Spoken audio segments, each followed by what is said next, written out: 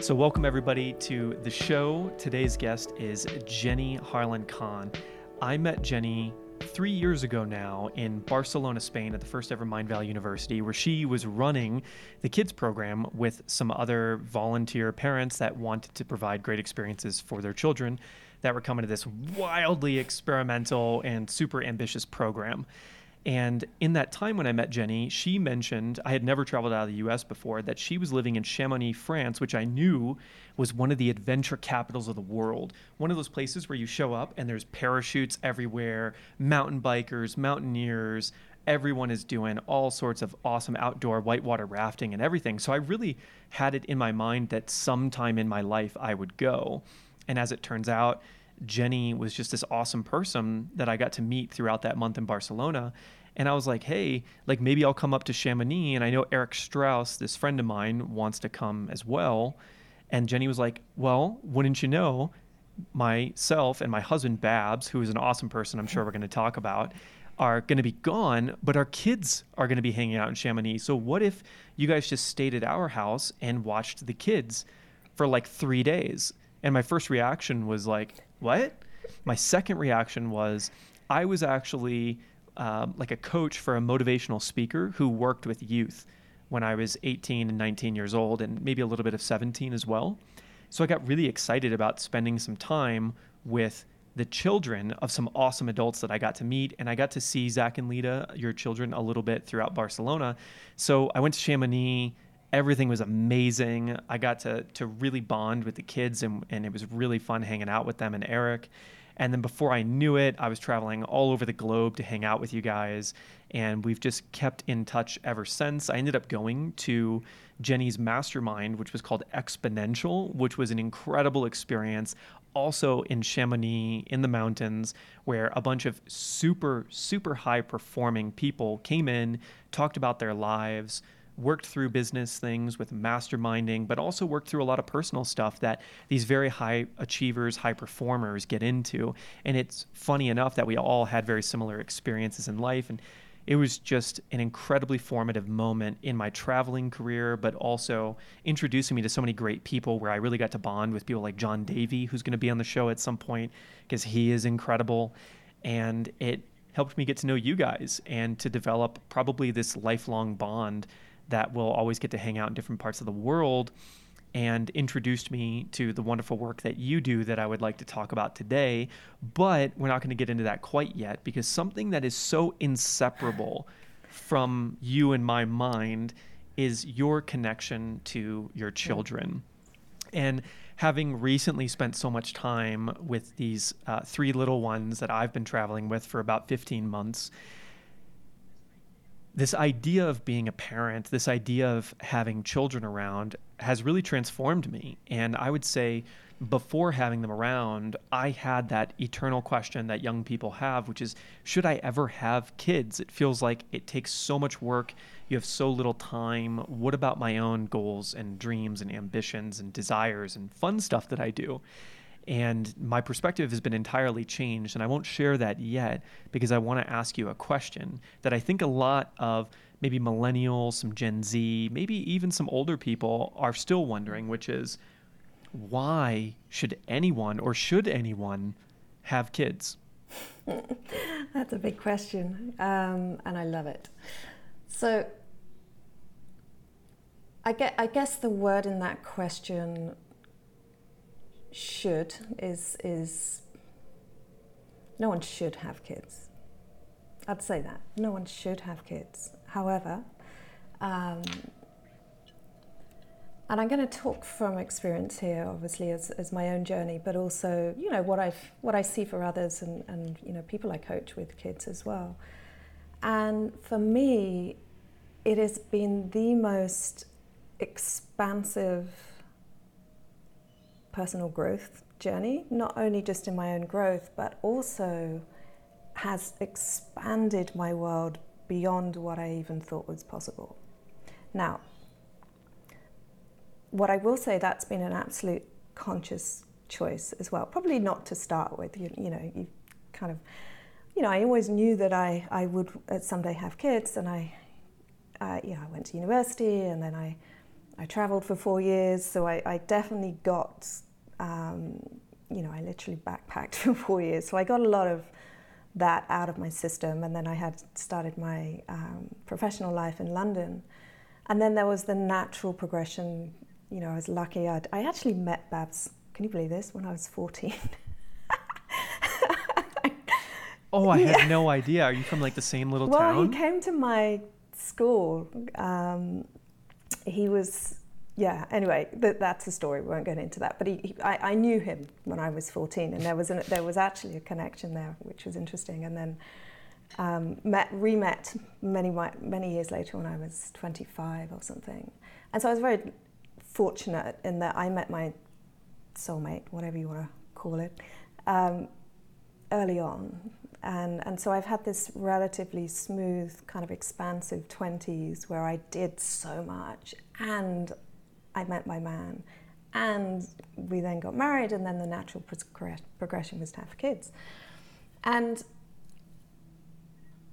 actually, after Lita was born, that's when I had a bit of a meltdown, probably my first meltdown, when she was about 18 months old, which was basically playing out the fears that you just spoke about in terms of should I have kids. Because as much as I loved, I loved being a mother, there was this part of me that was going, I've got no idea who I am now. Like, I felt like my identity had gone. I felt like there was resentment with Babs. It was, from the female perspective, it was like, oh, it's okay, you can go and live your life and do what you're doing still, and I'm kind of sitting here changing nappies and, doing all that stuff. So that could have gone one or two ways. Now, for many people, that feeling lasts for a very long time as parents.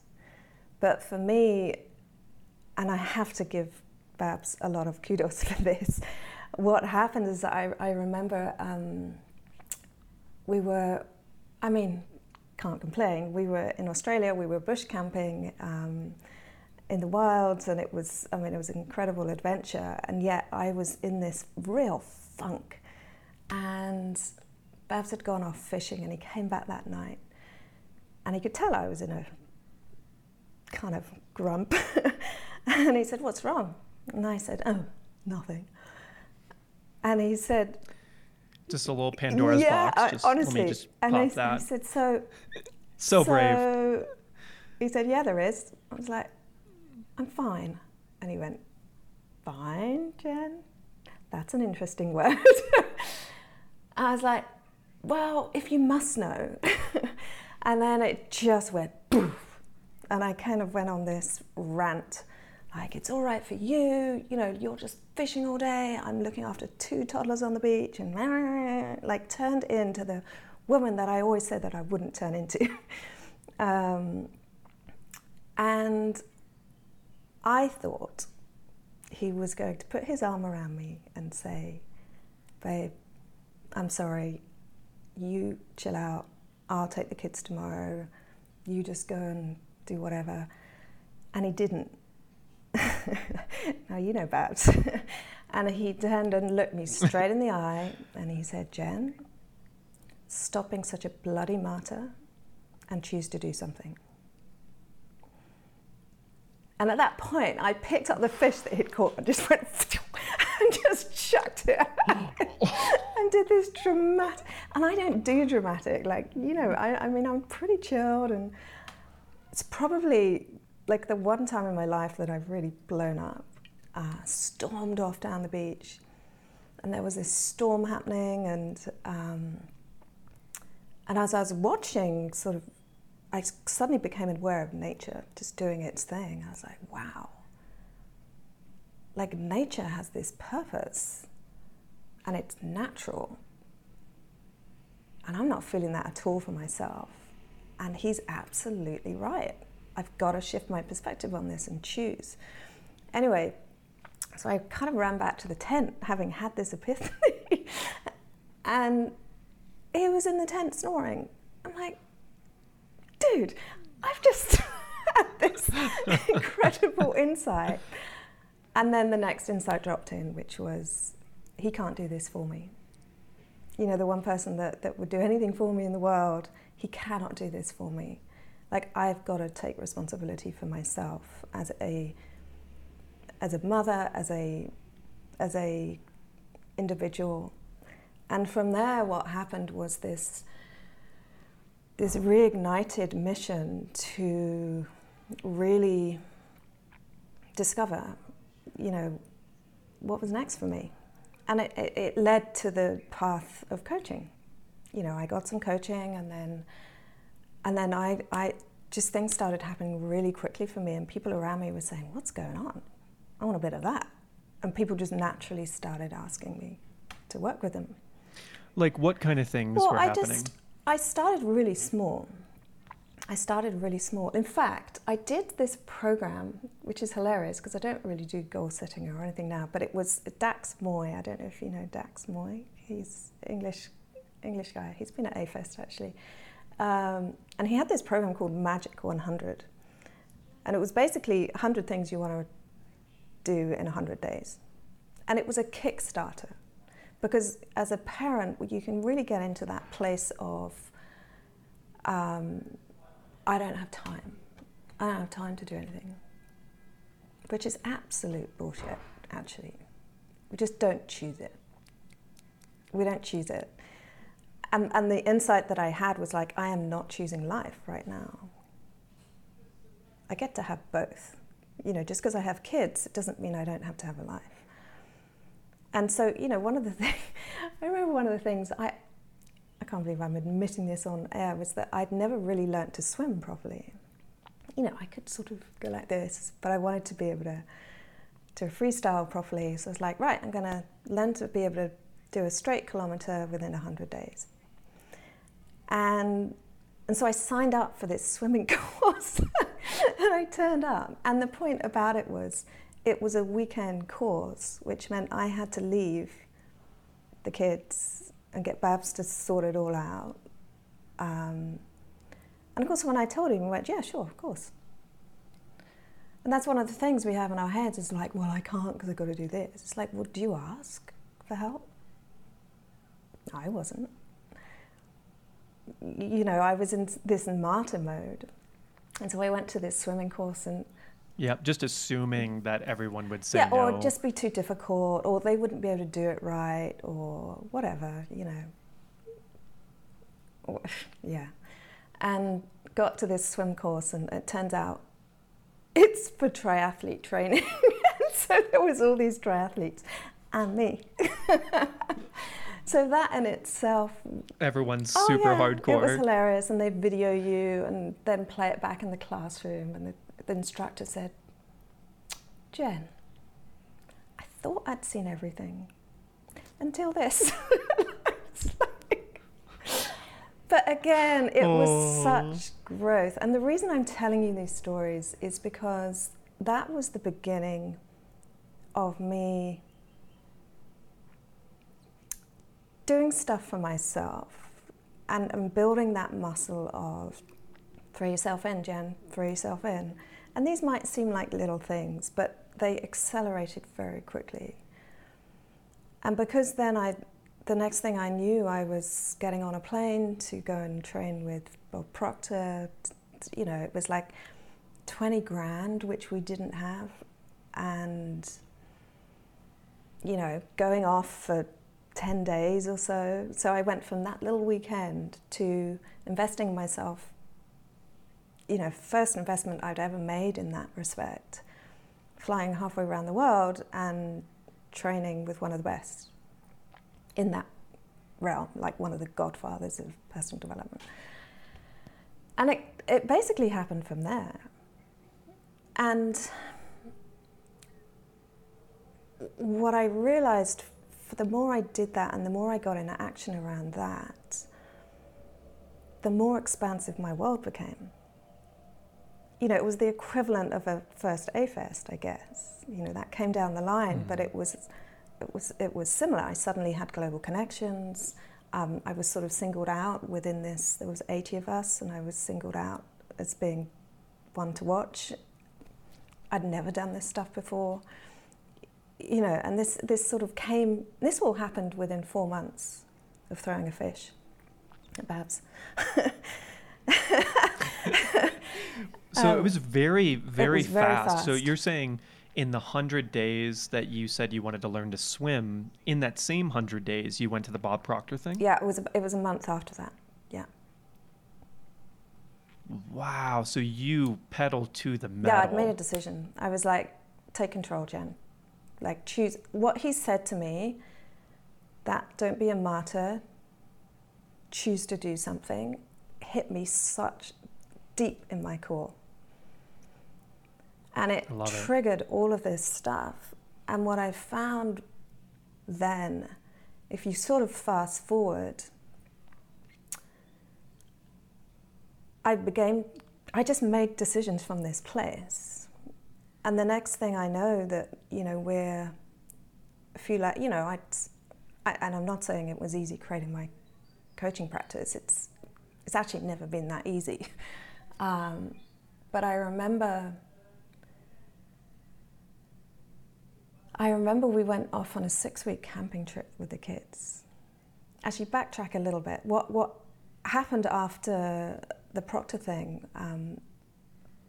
Babs's business folded in London. It was a marketing agency. A big client defaulted. And he said, let's go to Australia for a couple of months. And I was like, what are you talking about? And I was still in the mindset, no time, no money, and kids. And I'm lucky, I'm married to him. And he said, Jen, trust me, let's just go. And in the end, we did, and Babs's brother's here. It's where I am right now. And it started a thing whereby I realized the world didn't end.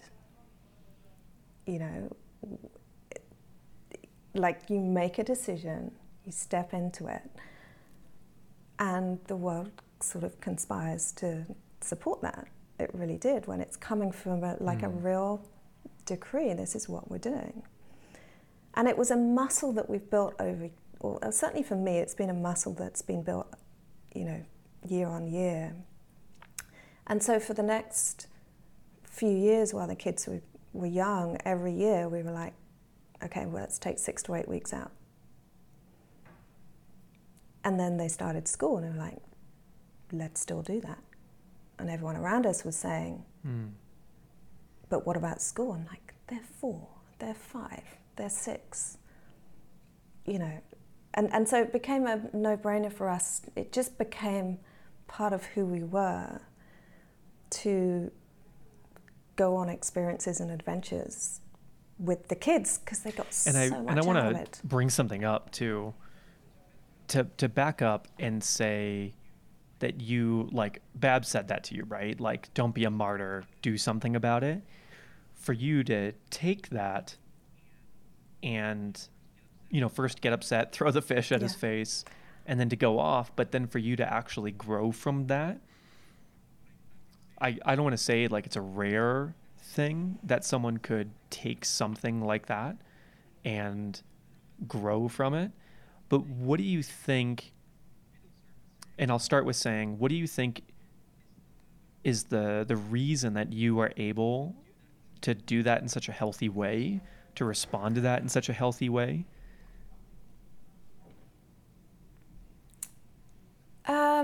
It's a really good question. I've never really thought about it. I guess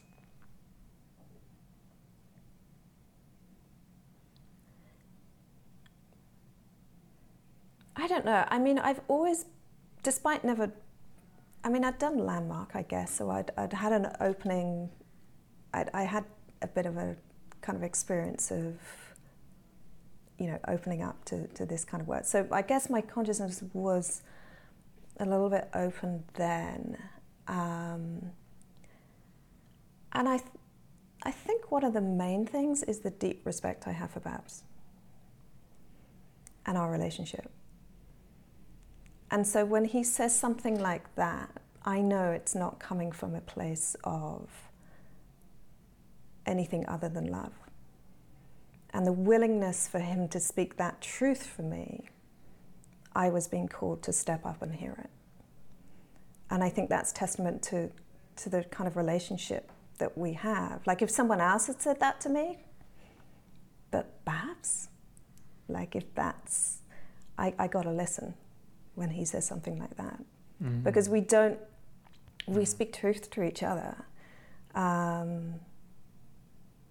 And we don't argue, we just don't, we just communicate really well. And therefore, when he said something so, there was no anger in it. It was the tone with which he said it. Jen, stop being such a bloody martyr. Choose to do something. Like, whoa. Love it. So I think it's the respect with our relationship, and also, I guess, my own self-awareness.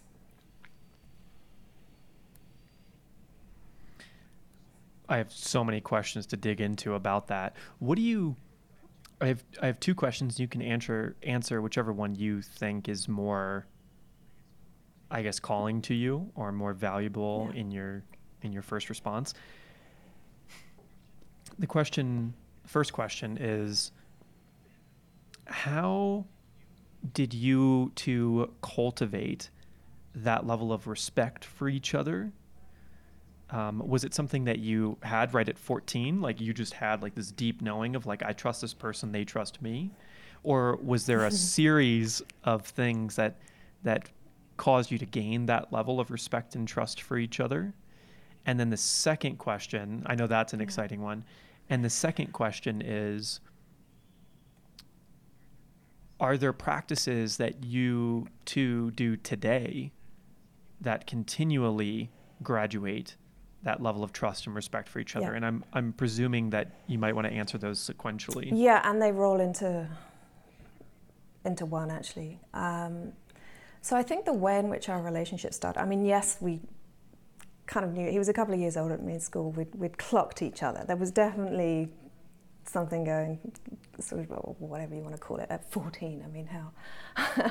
And then we'd sort of had a brief encounter when, I think when I was 17. And then we went off and did our thing. Like, at 17, we literally came together, knew that it was something kind of had to happen because it was there, but also both of us knew that, and that's done, kind of me go on his way, him go on his way. And, you know, what happened after that, like I said, I went to university, and then as did he. I still had a couple of years of school. And then we both traveled, so we both kind of had that. And when I met him the second time, I was still in my traveling period. I'd come home, my mum was remarrying, so I came home for the wedding. And I just bumped into him in my local pub where I'd seen him last. And it was just this immediate thing. And I was home for like 4 or 5 months.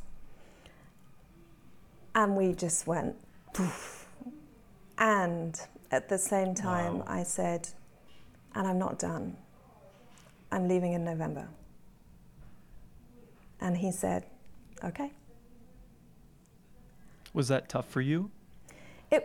Yes, but I knew that I had to go. Like, I was not done. I wanted to go back to New Zealand, do a ski season there, and like I knew that I would resent him if I didn't go and do my thing.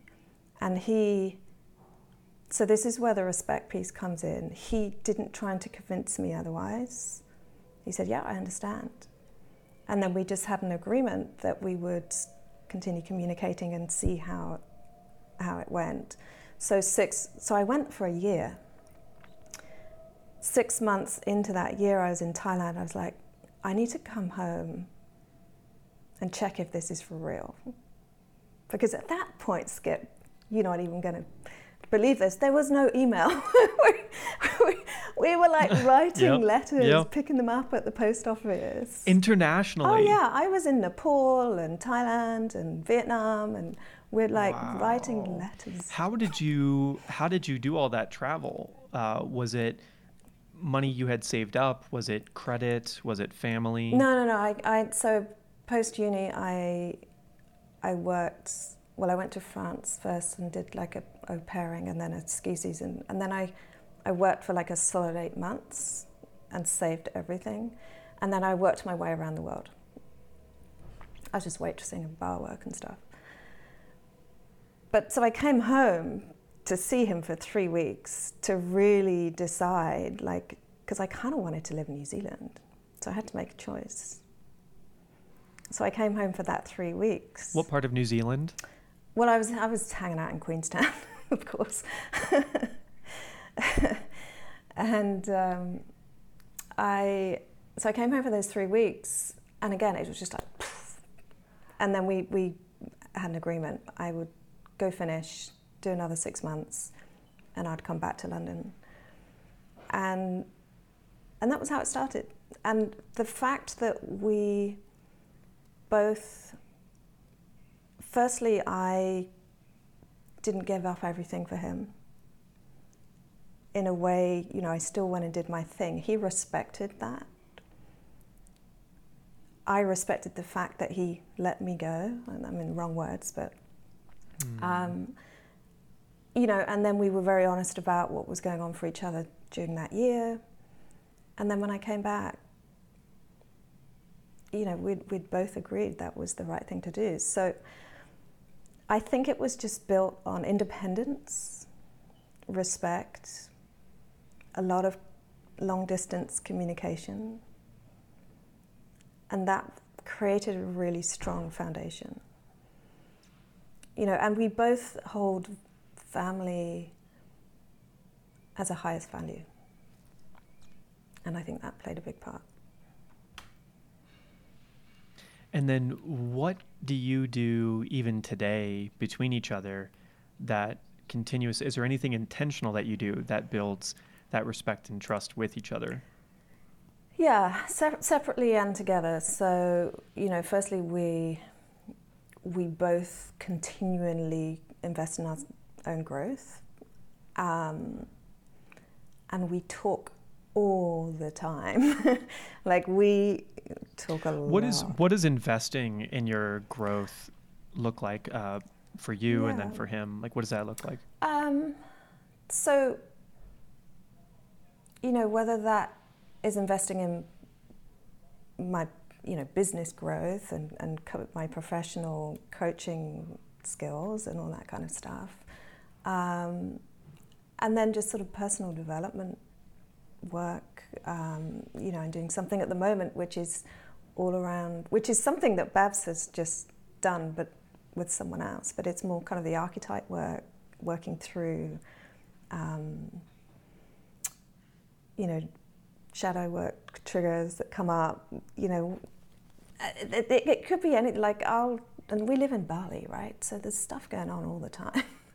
I mean, I'm pretty discerning now about what I do. It's not, I don't jump into one thing and another thing and another thing.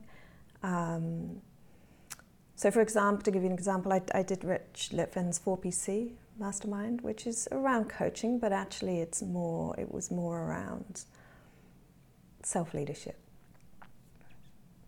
And then, for example, Babs has just done a 3-month deep kind of men's work, a men's group, which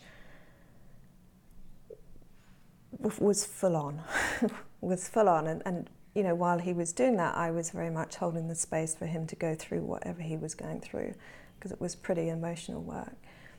You know, so we support each other when we choose to do things. We've never actually done anything together when it comes to growth work, but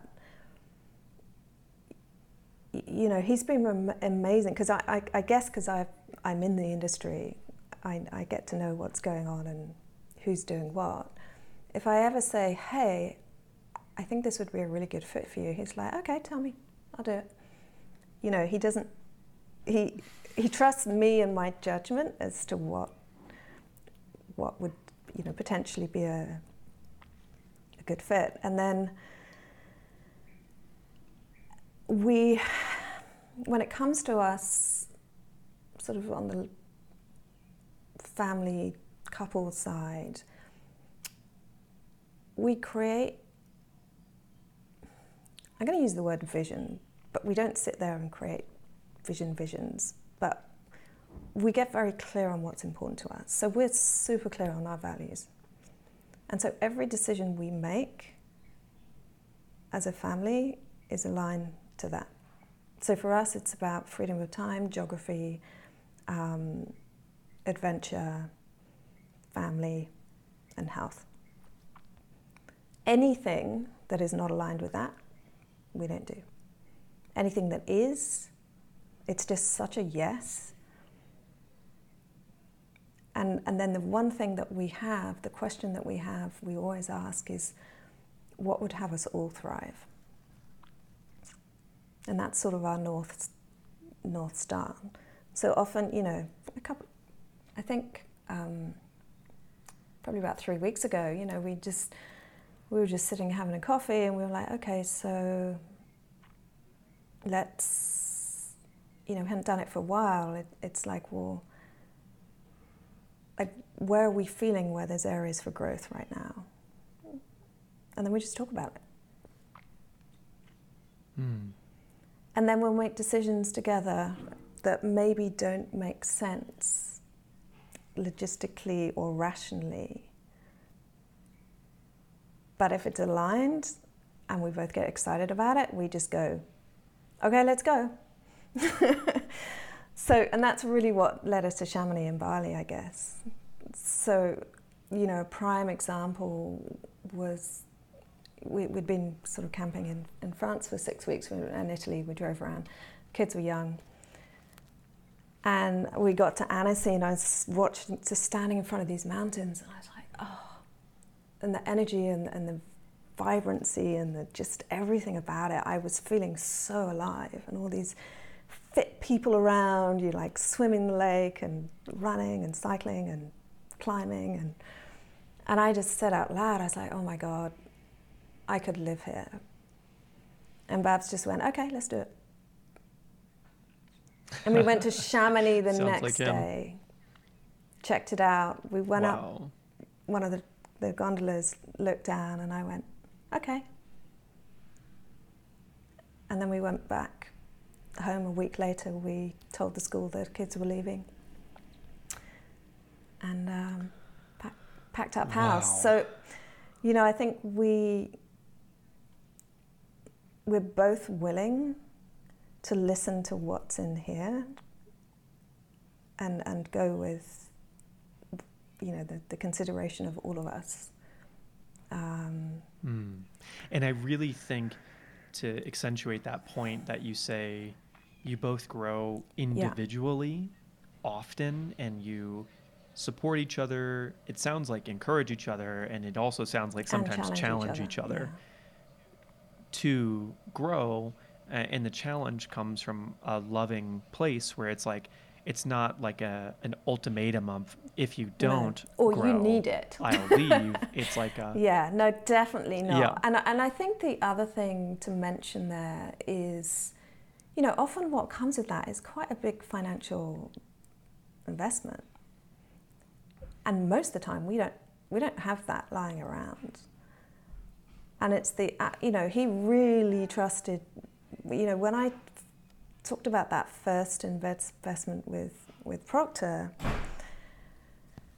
I wasn't really earning money because I just had the kids. And we didn't know where we were going to get it from. And yet he was unwavering, saying, we'll work it out. And it's been like that ever since. Ever since, yeah. Like, there's never this, we can't really afford that, or we can't. It's like, no, what do we truly want? What do we desire? And what do we need to create to have that happen? And I guess that's the place that we come from. And sometimes that's stressful. And I've actually been around for a couple of those moments where you guys have had some huge life changes, and you've just I don't even know, like if we read off your guys' resume of where you've lived, where you've traveled, the projects you've taken on, it's kind of insane when you say it all back to back, you know? Yeah. So fast forward me, you did the Bob Proctor thing. Now that's probably 12 years ago or so, right? What do you do with your time now? Why did you run Exponential? Like, who are you in the world? Yeah, and I guess it's been a progression as well, and I think that's important to. I just think it's an important part of this for people to realize that, you know, everything we're always evolving, right? You don't. Or some people go from boom to boom. For me, it was definitely, you know, when I first started working with people, it was with other mums who were like, I even read the book on Amazon. It's called I'm Back. How do you get your, I can't even remember, identity, I can't even remember what it's called. That's hilarious. You know, when your kids go to school, because that's what it's I went like, to how do. do you get your kick-assness Yeah, back? basically. Yeah. But as I grew and as I evolved, it was, I think for quite a while in the coaching world, the circles that I were in were very much about, and I hated it, but it was about be inspiring so other people would want to work with you and have an inspiring personal brand and blah, blah, blah. And look, I had the inspiring life, right? We were living it, you know, as a life coach or whatever. But as a coach that deals with personal stuff, Yes, you know what I mean. It was okay. At least I walked the talk, right? So there was definitely something there. But I didn't want to be the inspiration. I knew that I wanted to work with people who inspired the absolute pants off me, that had me grow, that I had to grow to step in to coach them. And I didn't know how to do that for a long time. Like imposter syndrome, like everything was going on. And until one day, once again, I just made a decision of like, no, because I nearly gave it all up. Because it just felt out of alignment. I was kind of working with whoever I could work with, whoever would have me. And in the end, I was like, no, I'm done with this.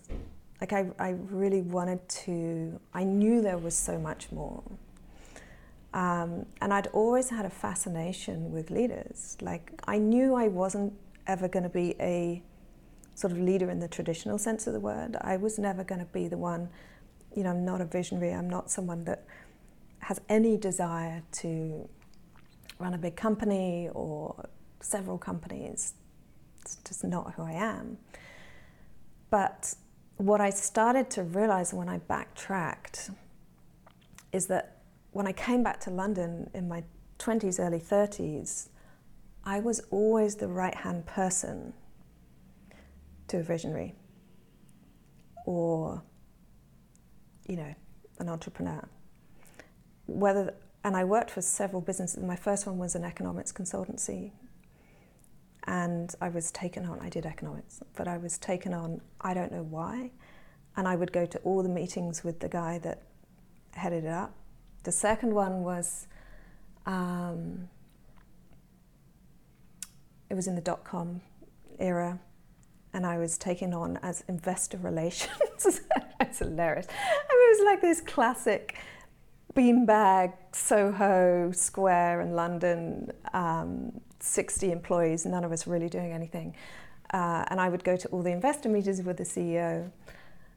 And then the next one was a sort of boutique headhunting company that worked with, you know, the McKinseys and all that kind of stuff. And I would always go with her to all the meetings. And then the next one, I worked with a visionary that set up a charity. And to clarify, what would you do in these meetings? Nothing. Were you like emotionally stabilizing? Well, this is what I get the visionary now. that was there? This is what I get now. I didn't understand it. I didn't know why I was there. But they would always ask me to go with them. And then after the meeting, would go for a coffee or something, and then they would just talk about it. And so I felt like a complete imposter the entire time I was doing any of these things, because there was nothing practical, tangible that I was really doing. And then the last thing I did, which was a lot of fun. It was a transformational, it was a charity using sport as a tool for transformation, using football, soccer. And again, I was the right-hand person to the guy that set it up. And when I look back now, it's what I do. And it's very intangible, but I hold this space, I guess, energetically, where they feel, I don't even know what the word is, safe. I don't know, that it's a space for them to really step into what they're doing. It's almost like this safety net behind them. I don't even know. But it's what I do now, though. Like, I've been to your, Exponential. I've been to the program, one of your programs, right? And I remember when we went around the room for the first time, and I think there were 12 of us, maybe something like that, about 12 of us, and I was there filming and everything, and also sitting in on the sessions. It was such an awesome experience right after Barcelona. And having even been there when you did what you're describing right now, even it's hard for me to put it into words as well, but it was crazy to see the level of competence, achievement, and just the level of IQ that was in that room unload their experiences, their emotions, and also their ideas in such an open way. I had almost never seen that in a group before. And so I guess, you need a certain level of, let's call it, I don't know, presence or power or acceptance, or maybe nurturing is a big word I would put on your forehead with that whole thing, that allowed these people to really share their inner thoughts. And a lot of these high achievers can be so busy, or they can be so powerful that they don't get a lot of time to just let their own mind ricochet off of something that can allow that ricochet to happen, which is sort of what I saw you doing through that experience of it. And I guess that's what I would say it is that you do for people. And it's funny because I know 85% of the people that watch this show and 95% of my friends are looking for someone like you because when you sit around in circles of entrepreneurs and the creatives that I hang out with, everyone's like, I really just need like a steady, stable operator type of person around to like bounce all the insanity off of, that can hold that insanity and then help me weed out what's going on. I say this all the time to myself, right? And so I see like already how many people are probably going to be like, I would love to see what Jenny does. Yeah, I mean, it's I guess the place that I'm coming from with it, I mean, there's partly is an energetic thing. Firstly, I'm like totally non-judged. You can tell me anything and I wouldn't, there's no judgment. But secondly, I'm not, when I'm in that space, I'm not actually really listening to anyone's story. I kind of really not that interested. And that might sound strange.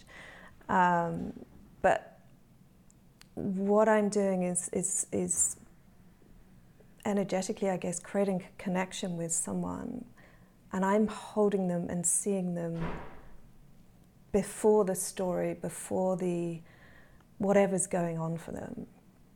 I'm seeing them in their purest form, which is pure potential.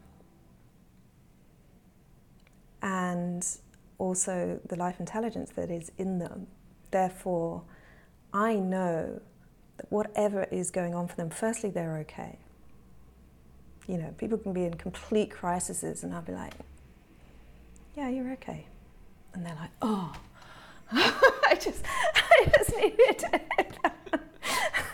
Because I know they're okay, because I know who they truly are. And when I say that, what I mean is, we have everything within us to thrive. It's who we are. We have all the resilience, we have the, our innate wisdom, we have all the answers, we have everything. So I'm holding them in that space and I'm speaking to that part of them. And I think that's quite different from quite a lot of coaching, because oftentimes with coaching, coaches are listening to the story, like what are their beliefs, what's holding them back, and then you're kind of in the story. Whereas I'm sort of parking that, and I think people feel that, so they're able to sort of drop into this. The first thing that happens is they drop into a calmer space. It can happen really quickly. And when the thinking settles, you're left with clarity, because that's our natural state. And so really all I'm doing is facilitating a space for their clarity and for their own wisdom. I don't know the answer. I don't know what you need. No idea. But you do. And it's not really through clever questions. It's just just energetically bringing people back into their grounding people, actually. Because a lot of high achievers are just like, they're just spinning with ideas and busyness and everything else. And so really it's a chance for people just to, and all I'm interested in actually, what's the truth here? Like, how do you discern your truth with all the noise? Are there any habits that you encourage your clients to do to help them stay in that space in between sessions? Actually, no. Because, and this could be a little controversial here, what we talk about more is really understanding how thought and the mind works. And it's a sort of embodied understanding of that. So naturally, we all think, right? We've all got thoughts, loads of them. But they, left alone, they actually pass. So if you think about a cloud, right, with a lot of thick clouds, thunderstorms, it looks really dense, it looks really real, and this is what's gonna, this is what you're experiencing. But you don't actually have to do anything for those clouds to pass. The nature of clouds is that they move on. The nature of thought, if you realize it's just thought, it moves on, right? And so what we talk about quite a lot is there's a lot more to it, but, is this fundamental, deeper understanding of how the mind works, rather than trying, because high achievers, they're busy. To give them a whole bunch of practices and habits and things that they now have to do in their morning routine and everything else, it's actually the last thing they want to do. And yet, when they understand this concept that I share with people, there's this feeling of relief, and they start to take life a lot less seriously. And so probably the most common thing I would say to people is, put it down. Just get out in nature. Not even sit and meditate for hours, 'cause it's almost like you're trying to do something to settle your thoughts. Whereas if you understand that it's natural, the pressure that gets taken off when you really get that. And it sounds too simple. It sounds too simple, but it's, when people really get this, their entire experience of life changes. The clarity they get is, off the charts. I think as a reflection of what you're saying, from what I'm taking from it, to ask you if this is, I think what you're saying is like, these high performers, right? These entrepreneurs, these visionaries, they tend to run very quickly. They tend to burn out very quickly. They tend to have a lot of things on their plate. And what you're saying is, instead of doing anything, maybe try not doing something. Yeah, it's all around, it's all subtractive. So if you work with me, it's subtractive. This isn't the... So should I not do something for 60 minutes or 90 minutes? Yeah, well, listen, I mean, we just took off last week, right? Because I realized we were in this kind of trying to make things happen. And the thing with high performers, they're so flipping intelligent that they do make shit happen. They're really good at it. But they become incredibly reliant on their intellectual mind and become the one that has to do that. Whereas behind the intellectual mind is the genius. And so it's about how do we tap into that genius? And the genius lives in the space. And so, for example, last week I could feel that we'd got into this place of trying to, like, there's a lot of stuff that we're trying to work out at the moment. And so we've just took off for a week to a remote beach with nothing, no Wi-Fi, no electricity, no nothing. And just sat and read. I get that not everyone can do that, and they can. Choice. They think they can't. And when we came back on the Monday morning, it was like boom, boom, boom, decisions, decisions, decisions. That's clear, that's clear, that's clear. Beautiful. So in all of your time now, and I'm sure many more years, spent talking with all of these people, these types of people, what has that experience taught you, or what have they taught you? What would you say your top lessons are in life from doing this?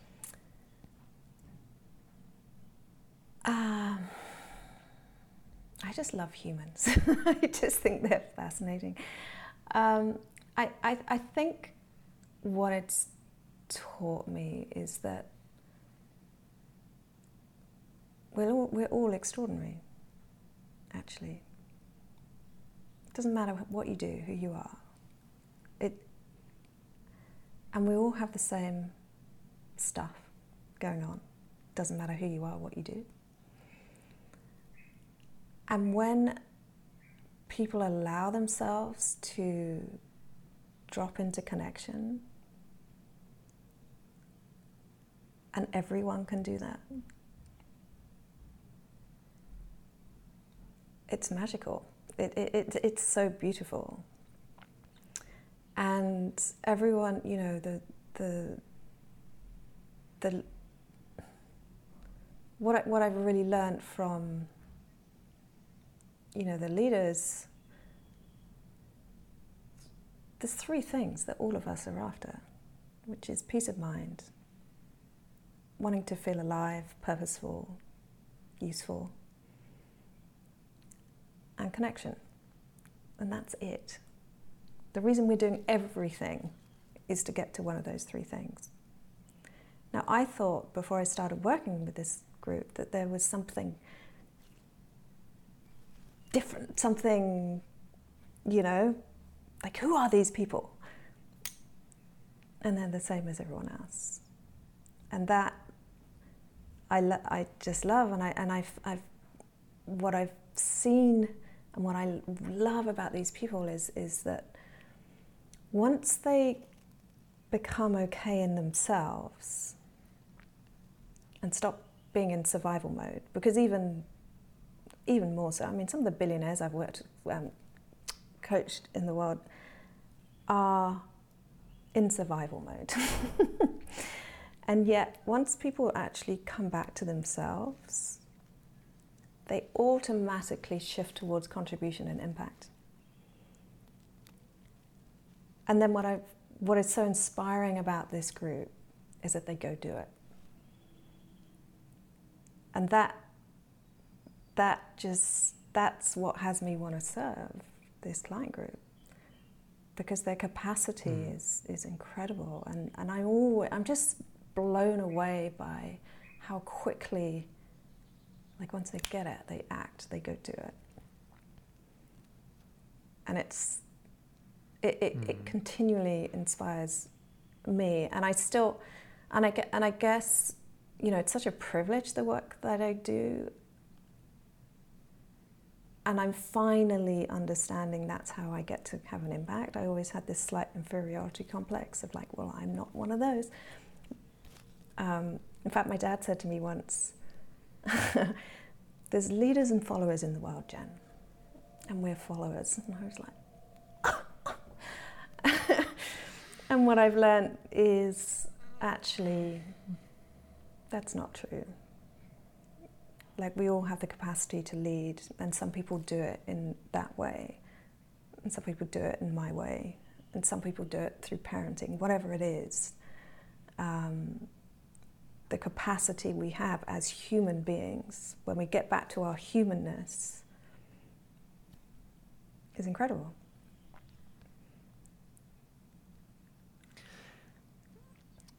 To turn us on a highway exit, all of what we just talked about and all of this has been happening, and you've been doing this work since you first decided you were going to learn how to swim. First short question, yes or no, did you learn how to swim? Sweet. Second question, what is the relationship with your children like now that you stepped away from being a martyr and you and your husband Babs have done so much growth, and you do so many things now? What is that like with two kids? Best friends. And sometimes they annoy the hell out of me. But they are, it's just fun. Like, I guess the way we approach it is that we're a unit, we're a team. It's not parents, kids. They're 16 and 14 now, right? We've just spent the last 7 months, 24 hours a day together. We came over to Australia. Our friends aren't here. It's us. Yes, we have occasionally with Babs' brother and family, but predominantly it's the four of us. And it's just, we've had so many experiences together. They're very independent. They're who they are. I took them to, 3, 4 AFES. We did Barcelona together. We've traveled the world. We've lived in different countries. And so we're very much a unit. And I think the way it works is that we have that mutual respect that I talked about in our relationship. It's not, like I said, parent-child. Because we're always asking that question, what would have us all thrive? If one of us is out of thriving, we're like, what do we do? And so, they get included in all the decision making. We spend a lot of time together, play together. They also go and do their own thing. It's like when Zach went to the ski academy, he went and lived in Italy for the seasons. Would come back at the weekends because that was what was going to have him thrive. And so we're always trying to look at them individually, like what is best for them, but we'll also have us thrive as well. So we don't really compromise. And as a result, the relationship between all of us, it's just fun. I think we just have fun because we're not like that. To throw another reflection on that, it sounds like this is connecting to what we talked about before, where you've just extended what you and Babs do to include the children. Yeah. That each of the four of you focus on your own individual growth, and you encourage, support, and challenge each other to do that occasionally. Yeah, absolutely. And also I think we recognize the wisdom in them. And so that's part of my work is really to seeing the wisdom in people. And so Can you tell me a story about that with your kids? Yeah. So Zach doesn't hear this one. He probably will. Well, okay, I won't go into details, but you and I spoke about this. But yeah, last year he's a teenager, and he decided to push the boundaries, shall we say, in Bali, and got himself into a bit of trouble, and it could have been a lot of trouble. And so we were faced with this real kind of parenting, our first sort of big, what felt like a really big turning point. It was like, oh my God, is this who he's going to be in his life? What have we done as parents? Like, I can't even believe he did that. Like, all of this. And so we had a real choice. Do we go into parenting mode, as in, take control? Or do we do what we usually do? And we went with the do what we usually do. And it was a real case of just sitting down, communicating, asking him, like, so what do you think we should do? What do you think would be the most powerful thing we could do as parents right now that would support you through this, but also have you learn and grow from this? And because we included him in that conversation, he actually came up with, what he thought was a good idea. And, he actually said to us this, he said, look, I get what I just done is completely, I don't even know why I did it, but whatever. He said, but you got to trust me. I know this is going to be the biggest gift. And there was a choice there for us to trust that or not, and we've trusted it and watched him transform over the past year. And I think, I think that's such, if I had any advice, I hate giving advice, but any experience when it comes to parenting is never underestimate the wisdom of your own child. And really be present and listen to what's actually going on for them, rather than jumping into all these made-up scenarios in your head. So, and look, I remember a while back, he's having, this was when he was much younger, but he was having this real meltdown around going to it just felt such an entitled meltdown. It was sort of, friends had invited him to one of the villas in Bali, and he was new, and he's like, oh, I don't know if I want to go. And we were like, well, can you decide so we know what we're doing? Anyway, it exploded. And so I just went and sat with him, and he was just kind of in this, and I just sat and I just didn't really say anything. And then eventually, I guess I did what I do, which is calm people down. And then I just said, so what's actually going on for you? And then he said, well, I feel so socially awkward.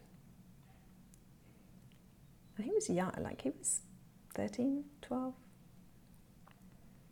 And he just said, I feel socially awkward, and I don't know what to say. And I'm around my friends. And so from that point, we could then work on that. But I needed to hear his wisdom for us to actually get to truth, or what he felt was truth. It's not truth, but what he felt was truth. And as soon as he said that out loud, he realized kind of how untrue that was.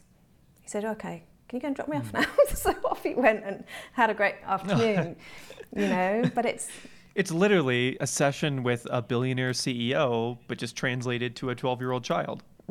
But we're all children, we all go into our child mode. So it's the same thing. So I think, I think that that's how we do things, really. And look, it sounds like I'm some fucking amazing parent. Really, I haven't got a clue. I'm literally working it out as I go along. And every stage is different, but what I would say, just that one piece of knowing that your children have this incredible wisdom within them, and holding a space to trust that, and getting them to learn to discern that and trust that themselves. You know, it's never going to be a smooth ride, particularly with Zach. He's a risk taker. You know that. He jumps off things and puts me in painful positions where I have to watch him do stuff. But it's who he is, and I've got to allow, you know, I can't curb that because of my fears. He's going to hurt himself. I've got to trust that he'll learn. So it's a journey, Yeah. to say the cliche. So Hang on, Skip, I've just dropped a before we... thingy. Oh, yeah. No, go for it. I'll just ask you the question Sure. while you grab that. Before we wrap up, I have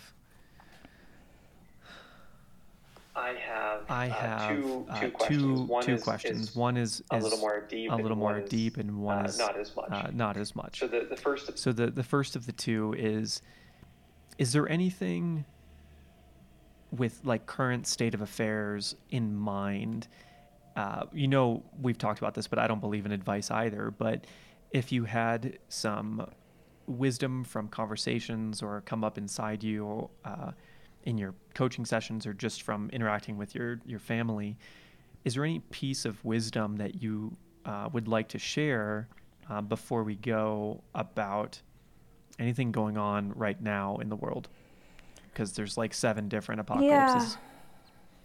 I would look, there's 7 different like, how do I say, I don't say that word. Apocalypses. Thank you. You have to read more X-Men comics. That's how you learn how to say that one. Look, your experience of life comes from within you. Whatever you're experiencing in any moment is coming from you, through you. So it doesn't really matter what's going on in the world. Like, as long as you know that, we're only ever really experiencing thought in the moment, right? And that depends what lens we're wearing. So if we're wearing a lens of fear and lack and anger and judgment and whatever it is, that's what we're going to experience. Now, that might sound a bit, I'm not suggesting what's going on in the world isn't important and everything else, but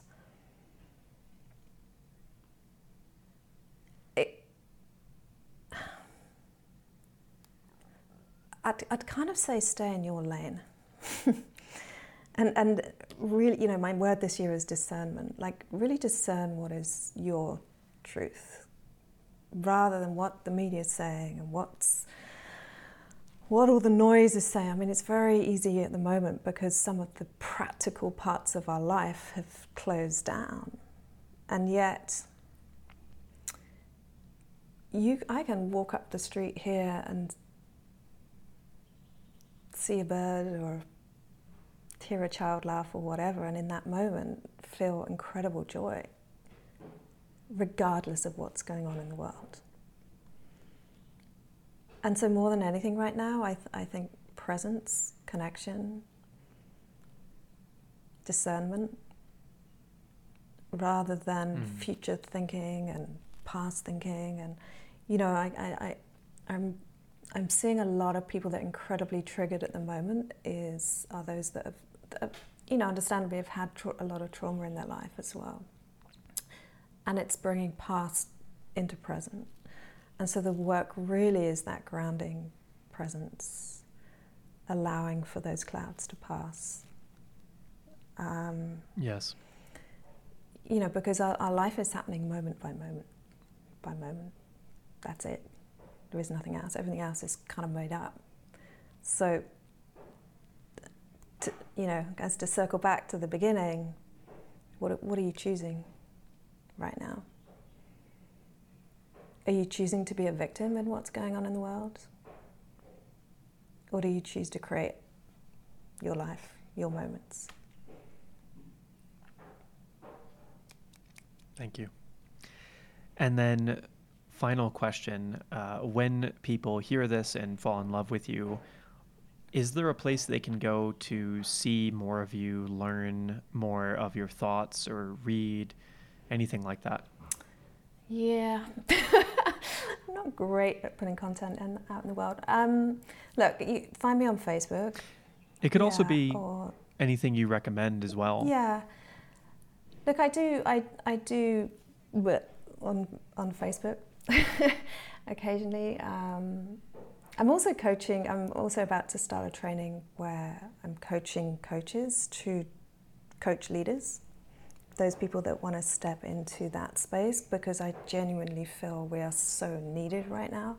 And a lot of people are stuck in the lack of confidence to do that. So I'm talking quite a lot about that at the moment. But yeah, Facebook, you know, if there is genuine resonance with what I'm saying, I love to connect with people. I love to, like, just send me a message. Let's have a conversation. Like, super happy to schedule time with people, you know, who are seriously, there's something landing here for them.